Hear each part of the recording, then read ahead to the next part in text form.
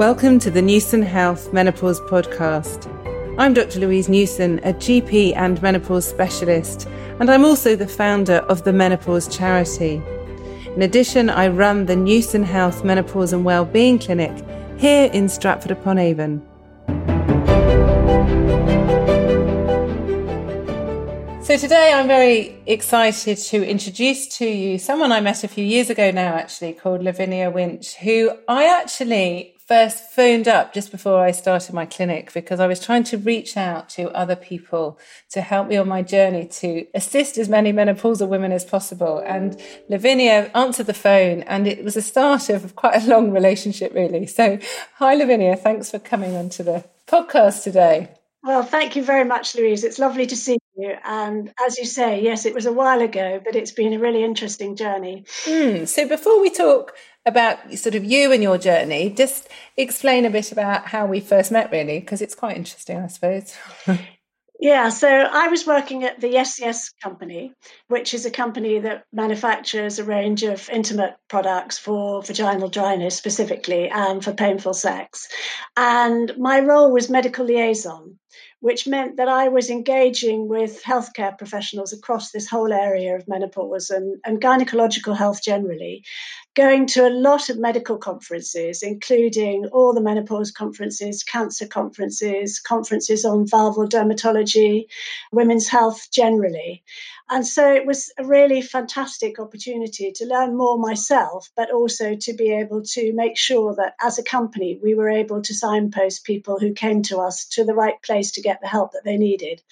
And I remember you contacting us and thinking, right, how are we going to make this work? And you were on your journey, really, in terms of being able to provide a wider service for people, because the support for menopausal women out there within the NHS was really quite poor. And it still is, sadly. I don't think it's improved at all over the 4 years since I last spoke to you, or since I first spoke to you, I should say.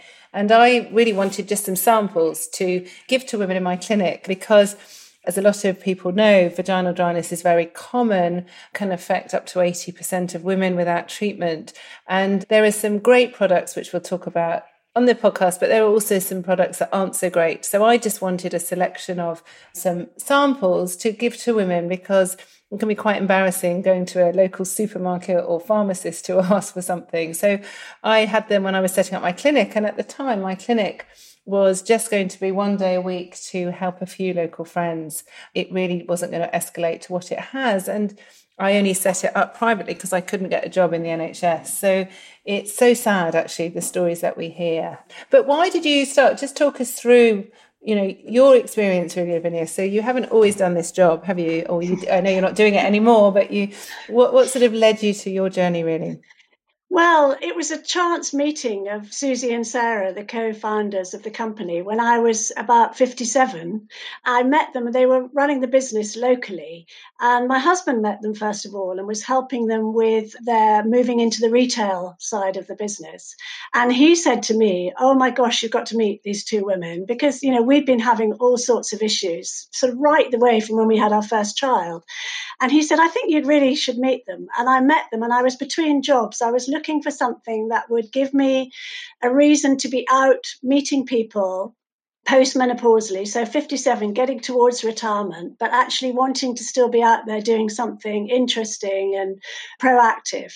And I thought there might be a role for me within the company in business development. And so I sort of gave them my CV and they said, well, that sounds great. But they didn't know at that time that I'd had 30 years of problems with vaginal irritation, really, and vulval irritation. So what happened was it was like the meeting of, oh my gosh, this is just such an incredible situation to find myself in, working for a company with a product that actually ended up helping me tremendously. And I went from business development into realizing that there was a very big market out there for people with medical issues, because originally the company was formed to be an organic pleasure product. But people started writing to us and saying, with menopausal vaginal dryness is a huge problem, people that have had breast cancer. And that's when we started going to the medical conferences. And that's when my role as medical liaison became something really fascinating, because I was able to sit in on all the lectures at the conferences and learn so much about women's health. So 30 years, did I hear you right? 3 decades. So just honestly, why did you have symptoms for so long? What happened? Well, because I didn't make the connection between. So what happened was when I had my first baby, and I don't think many people realize that vaginal dryness is an issue at different stages of our lives, so you can be just during our cycle in terms of when we're menstruating, but actually postnatally when you're breastfeeding and your estrogen levels are very low, you're not ovulating. And so vaginal dryness is quite a key thing. And that's what happened to us, but I didn't know why. So I sent my husband out to buy some KY, which was all there was in those days. And constantly I would get vulval irritation and soreness and itchiness, which I presumed was thrush. And most of my doctors thought it was thrush. So I was being given Canesten after Canesten after Canesten. And I just didn't click. I didn't make the connection. I presumed that if there was a product out there that was meant to be a lubricant for making love, then it would presumably be suitable for use in the vagina and on the vulva. I eventually went to a vulval dermatologist and had a biopsy in case it was lichen sclerosis, and they said there was no vulval cancer, no lichen sclerosis, probably just vulval eczema, they said, and so they gave me a steroid cream. And I would use the steroid cream for a little while. Things would calm down, and then we wouldn't make love. And then we would start again with the KY. Or there was another product actually called Sensilube, which is a Durex product, which I presumed was for sensitive skin. But actually, it was also very irritating. It literally took that. I mean, I don't quite know how we had 2 more children and somehow got through. Incredibly sympathetic and understanding husband. But I think it's very common for a vulval irritation that might be caused by contact dermatitis or sanitary products or the wrong knickers or perfume, shower gels or whatever, to be diagnosed or self-diagnosed as thrush. Absolutely. Yeah. I mean, a lot of women we speak to have been trying different over-the-counter preparations for thrush treatments, because there's a lot of talk, isn't there, about thrush, quite rightly, about symptoms such as irritation, sometimes discharge. And a lot of women think that they have thrush. And obviously some of those women will, but a lot of those women won't. And I wish I could say that your story was unique, but sadly, there's countless women who have these symptoms. And often, as you say, they're related to the low estrogen levels that occur. And I've already spoken on other podcasts about the need for estrogen replacement, either as HRT or localized estrogen.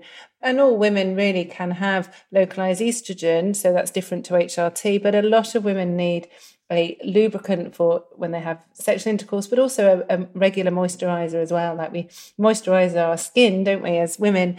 And certainly the vulval and vaginal area often need a good quality moisturizer. But there's a real problem because a lot of medics aren't taught that.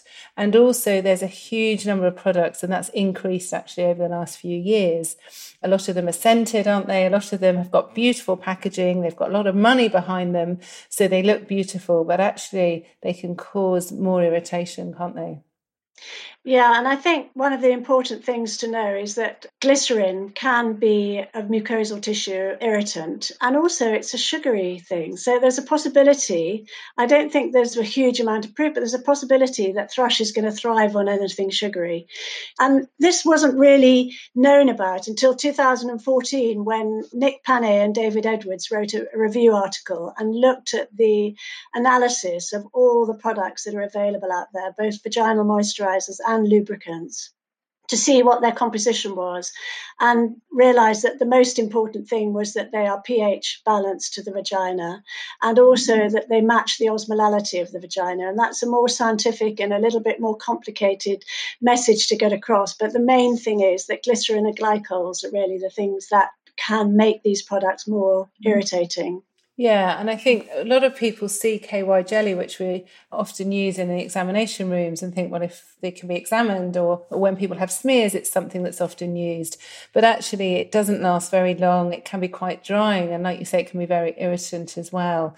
So it's really important. And I know we talked about sex, but it's not just sexual intercourse that people have discomfort, is it? You've said, about wearing underclothes, and a lot of women, in fact, I put a survey on my Instagram a few months ago about how many people had avoided a smear because of discomfort due to vaginal dryness. And it was about 30% of women. It's horrendous. It's really high.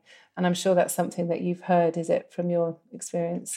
Absolutely. And I think that we certainly recommend, and I think people are recommending generally that maybe a couple of weeks of a topical vaginal estrogen before you have a smear, or a good vaginal moisturizer, can help with that and make it much more comfortable. Absolutely. Because I speak to a lot of women when I ask them when they last had their smear, and they often squirm a bit and say, well, I haven't had one because the one I had before was so uncomfortable. And then I said, well, did anyone talk to you about why it might be uncomfortable? Oh, no, not at all. They said it can often be when you're going through the menopause or you're perimenopausal. And obviously, yes, it can be very common, but actually there's some really easy treatments. And like you say, either using vaginal estrogen or usually with a combination actually of a good quality moisturizer can make a huge difference to women, not just to having smears, but we know smear uptake can be very low. And obviously it's important that women go for their smears. So it's a very easy way of encouraging more people to get smears, isn't it? Absolutely. So then you realised that it wasn't thrush that was causing your symptoms after a horrendously long time. And then did you manage to get any hormones at all to help your symptoms? Well, yeah, that's quite an interesting story, because I hadn't thought about menopause at all. My mum, all I remember about my mum was that we were in America and we were travelling around about the time that she was 50. And she kept popping into shops she was obviously hot, but she didn't talk about it. So I honestly knew nothing about the menopause. But round about the age of 50, I started to get some of those symptoms of urgency and frequency, beginning to feel like you might be getting a urinary tract infection. I certainly had a couple of very nasty bouts of cystitis, through my sort of earlier years. And I went to the doctor, and I was eventually referred to a urologist for a cystoscopy, and told that there was nothing wrong. Now, I cannot understand why that urologist, knowing my age, didn't click that there was a relationship between those symptoms and the lack of estrogen. I was really cross. I actually wrote to him afterwards when I finally got myself referred to a urogynaecologist who said, this is classic.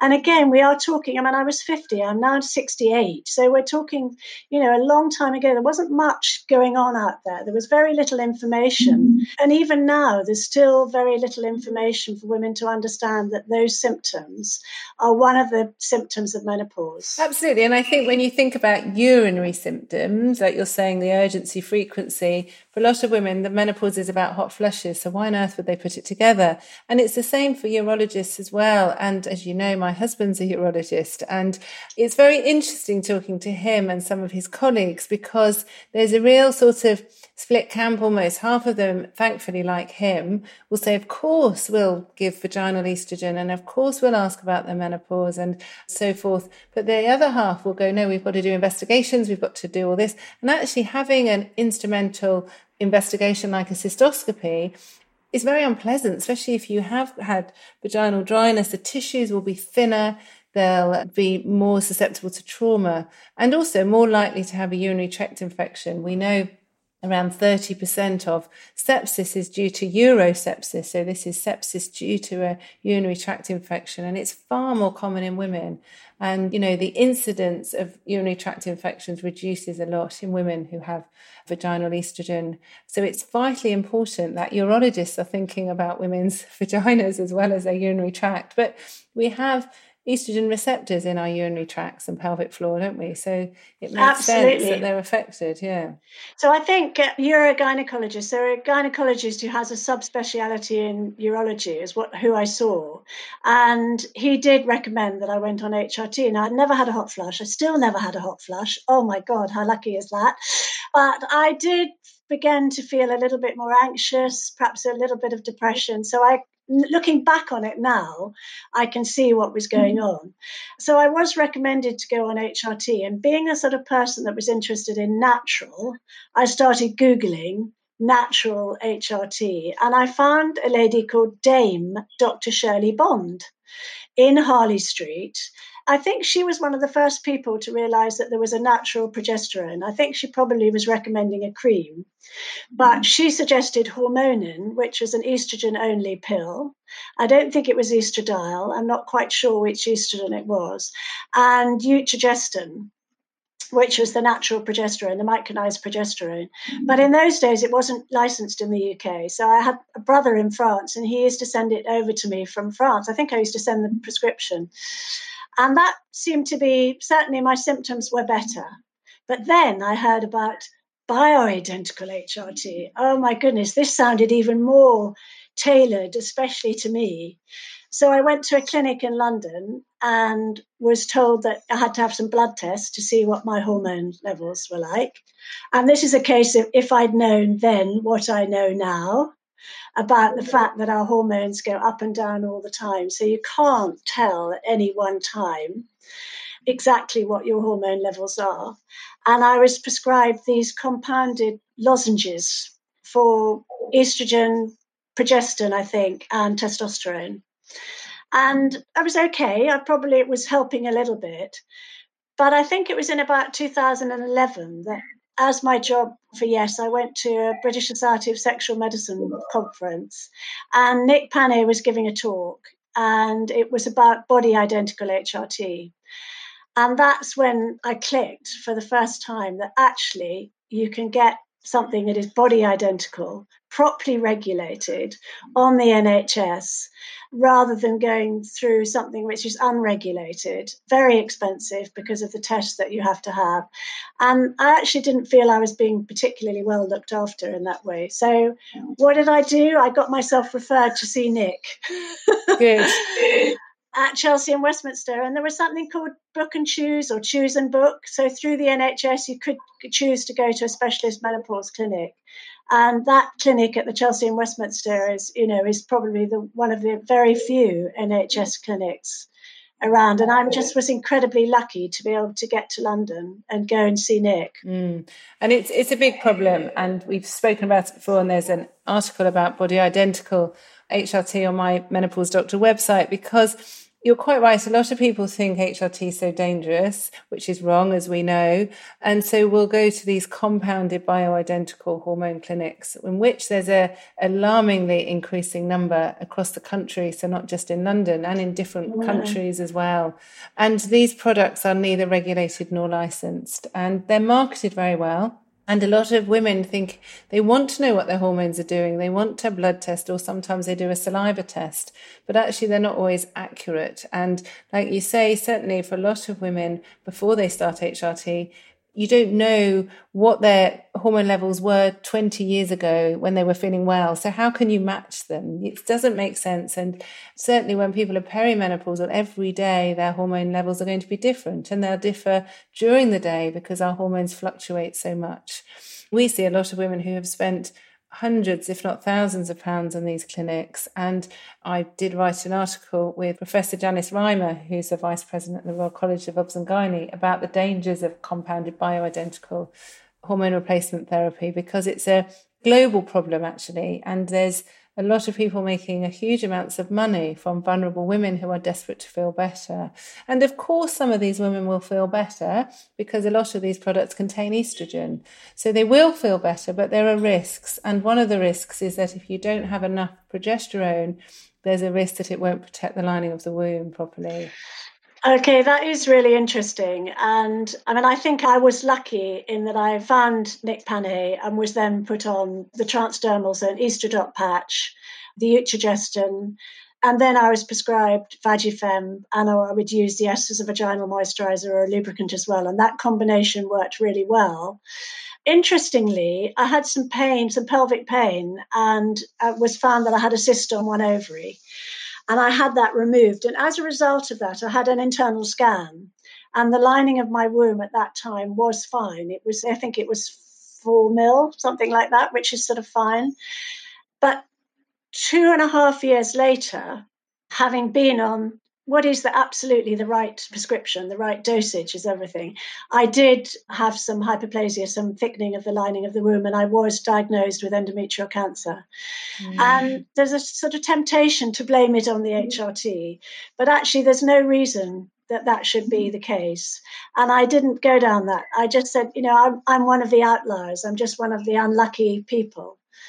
The incredible thing was, again, because of my role, because of going to cancer conferences, because of listening to all these doctors talking about the importance of progesterone if you are on estrogen.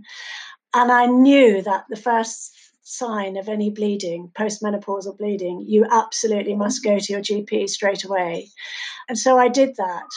So I was diagnosed with endometrial cancer, but caught it incredibly early. So I was very, very lucky. And endometrial cancer is thankfully one of the cancers, if it's picked up early enough, as you know, it's a treatable disease. And certainly any woman, like you quite rightly say, who has bleeding, certainly if it's persistent bleeding, really needs to get checked. And a lot of women who start HRT do experience some bleeding. And we always say you're sort of allowed to have bleeding, if you like, for the first 3 to 6 months, certainly when you change or start HRT, because there can be this unsettling process, if you like, to the lining of the womb. But if it persists, then we often arrange for people to have a scan, because there are other reasons, and not always cancer, of course. Some people have a polyp or fibroid or something else. And so it's very important that women don't ignore any bleeding, whether they're on HRT or not. And a lot of women actually avoid going because they're embarrassed. And no woman should be embarrassed, should they, of any gynaecological problem. And certainly as a doctor, I'm not embarrassed examining or anyone or talking about anything. So it's great that it was obviously picked up early. So that obviously has made a big difference, hasn't it? Yeah, so the consultant said to me, it's a cancer that we can treat very easily, especially if you've caught it really early. And I mean, by that time I was 62, so I was a long way post. So it was very obvious that just even a little bit of spotting, it's just worth going. It's probably nothing, but it's always worth checking. So I had a radical hysterectomy, the ovaries, the fallopian tubes, the womb and the cervix. And it hadn't spread into any lymph nodes. So I didn't need to have any radiotherapy or any chemotherapy. And I've been really well ever since, so very, very lucky. And I'm still on estrogen, but I don't need to take the progesterone anymore because I don't have a womb. Which is great. And actually, I'm sure you know, there was a recent follow-up study from the Women's Health Initiative study, which came out in 2002. But the follow-up study obviously followed people up for 18 years, and it showed that women who've had a hysterectomy taking estrogen-only HRT have around 25% lower risk of breast cancer. So that's quite something, isn't it? When lots of medics and a huge number of women think that estrogen causes breast cancer. That's so interesting, Louise, because I went to my doctor. We've got a female and a male doctor in the practice, and the female doctor was away. And so I went to the male doctor as a sort of, I think probably I had to get my prescription renewed. And he said, "Why are you still on estrogen?" And I said, because I feel really well on it. It can help as well as the topical estrogen. It helps with the vaginal dryness, and I'm sure it helps prevent some of the bacterial infections or the UTIs and things like that, as well as the topical. And I said, and I'm also aware that my risks of breast cancer are lower. And he said, "I don't think that's right." And I said, "Well, actually, would you like to see the nice guidelines?" Good for you. And I think, he was really quite surprised. But I did come away from that a little bit worried for a moment that I'd got it wrong. But I read the information and I read the research, and I know that is the case. And it's really important that this is known. I mean, I feel it should be on the front page of the newspaper, but good news doesn't sell newspapers, does it? But a while ago, I did a study of primary care, so doctors and nurses in general practice. And also the same survey went out to members of the Primary Care Women's Health Forum, which are healthcare professionals with a special interest in women's health. And the majority of these people thought that estrogen was the bad bit of HRT and estrogen caused breast cancer. And, it's really sad that there's so much misinformation, and it makes healthcare professionals very scared of prescribing HRT. And it understandably makes women feel very scared, but also quite resistant to taking HRT. And we know the minority of women take HRT, whereas for the majority of women, the benefits outweigh the risks. Yeah, and I think it's a quality of life choice. I mean, I don't intend to stop, quite frankly. A, I know it's protecting my bones. B, I believe there's still good research to talk about heart health. Yeah, absolutely. And I would also say quite strongly that the role that I've had at Yes has been incredible, but it's been at times challenging, and I've continued to develop. And I'm sure that my sort of clarity of thought and my ability to, I mean, not my memory is a bit dodgy at times, but to have the confidence to do some of the things that I've done, including standing up and talking to, 100 healthcare professionals in a room about my patient journey, or even just talking to you here today. I'm really not sure that without that little bit of extra estrogen, and I'm on 50 micrograms twice a week. So it's not mega doses, is it? And yeah, I mean, we know that estrogen helps the sugar metabolism in the brain. There's some good pictures actually of women before and after menopause and how the activity in the brain just reduces so much. And we know, obviously, if you can use your brain properly, it really helps. So we always read, don't we, about if you do Sudoku or crosswords or read books, it will help your brain. But I know myself, when I had menopausal symptoms, I just wanted to stare at the four walls. I couldn't concentrate on anything. So it enables you, and whether it's a direct cause of the estrogen or whether the estrogen's enabling you to then function and do crosswords and read or whatever. And actually, a lot of it doesn't matter. We know it's good, and there is some evidence that it reduces risk of dementia if people have estrogen replacement. So it is important. And it's what you're saying is so true, that it's about having a choice, isn't it? But having an informed choice. That is so important. If you can learn about your own body, how you react to things, and if you can read some of the research, I mean, the guidelines, the menopausal NICE guidelines are there for everybody. And I think this is a really important thing, to be able to work with your doctor collaboratively so that you know what the risks are and you know yourself, and then you work together to have the best solutions for you. I'm really keen to make sure that women have that knowledge so that they can go to their doctor with a certain amount. You don't want to antagonize them, but you need to work together to make it the best solutions for yourself. Absolutely. And, the most I have learned over my medical career is from patients, actually. You learn from them. And yes, there are some patients that come with a Daily Mail printout saying, I want this new experimental drug that's been tried on 3 people and it's, got to the front page. And obviously then even those people, I will still go and find the original article and work out what the research is. But it's essential that medical practitioners are kept up to date. And I know a lot of the conferences you've been to, I've been to as well, but it's almost preaching to the converted. A lot of these are women's health conferences. They're gynecologists, they're GPs with an interest and nurses with an interest in the menopause. They know the importance of good menopause care. But sadly, there's a lot of doctors who are cardiologists, who are migraine specialists, who are urologists, we've already said, who are rheumatologists. And these women are misdiagnosed. And so we see a lot of women who have been misdiagnosed with fibromyalgia. Rheumatologists have never thought about their hormones, or migraine clinics. They've been back and forth, had time off work. Of course, migraines worsen during the perimenopause and menopause. So it's a huge education problem. Obviously, women, we need to know the education. We need to know what's happening to our bodies, and that's really important.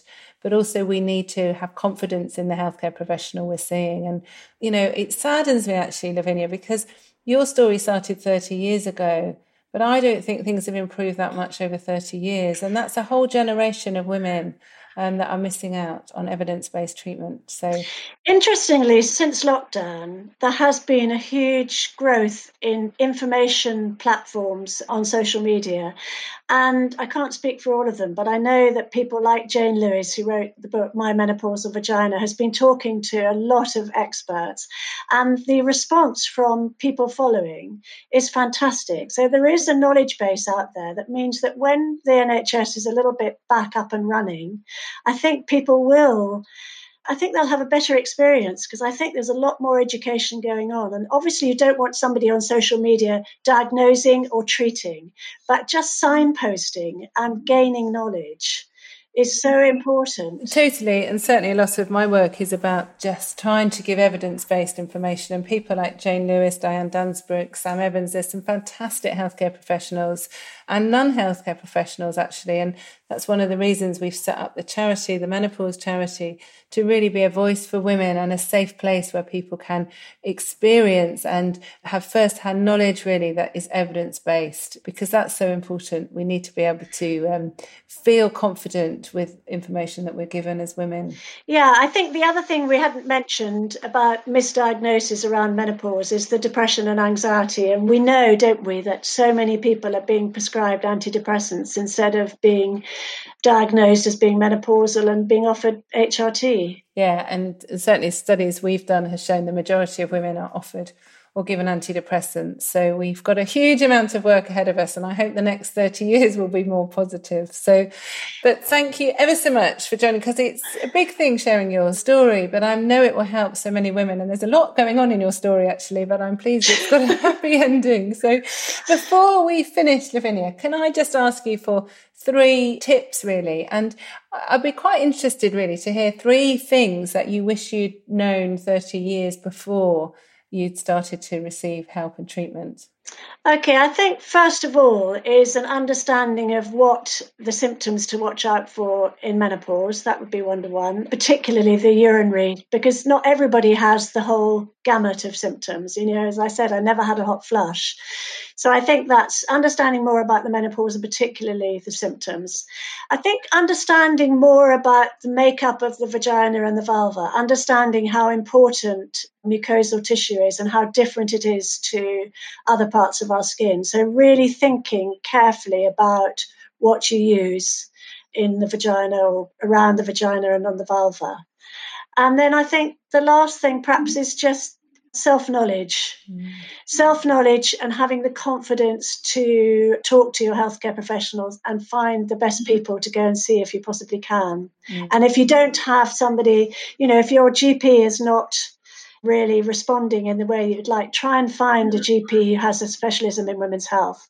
Yeah, absolutely. So the big message is not to give up. Just keep trying until you receive the right help. Oh, really yeah, important. absolutely. Don't ever give up. You will find an answer, because all these gynaecological and menopausal symptoms and things, they can be treated effectively. Yeah. So brilliant. So thank you so much for today. I've really appreciated it. Thanks, Thank Lavinia. you very much. I hope it helps. I hope it helps others. I'm sure. Absolutely. Thank you. For more information about the perimenopause and menopause, you can go to my website, menopausedoctor.co.uk, or you can download our free app called Balance, available through the App Store and Google Play.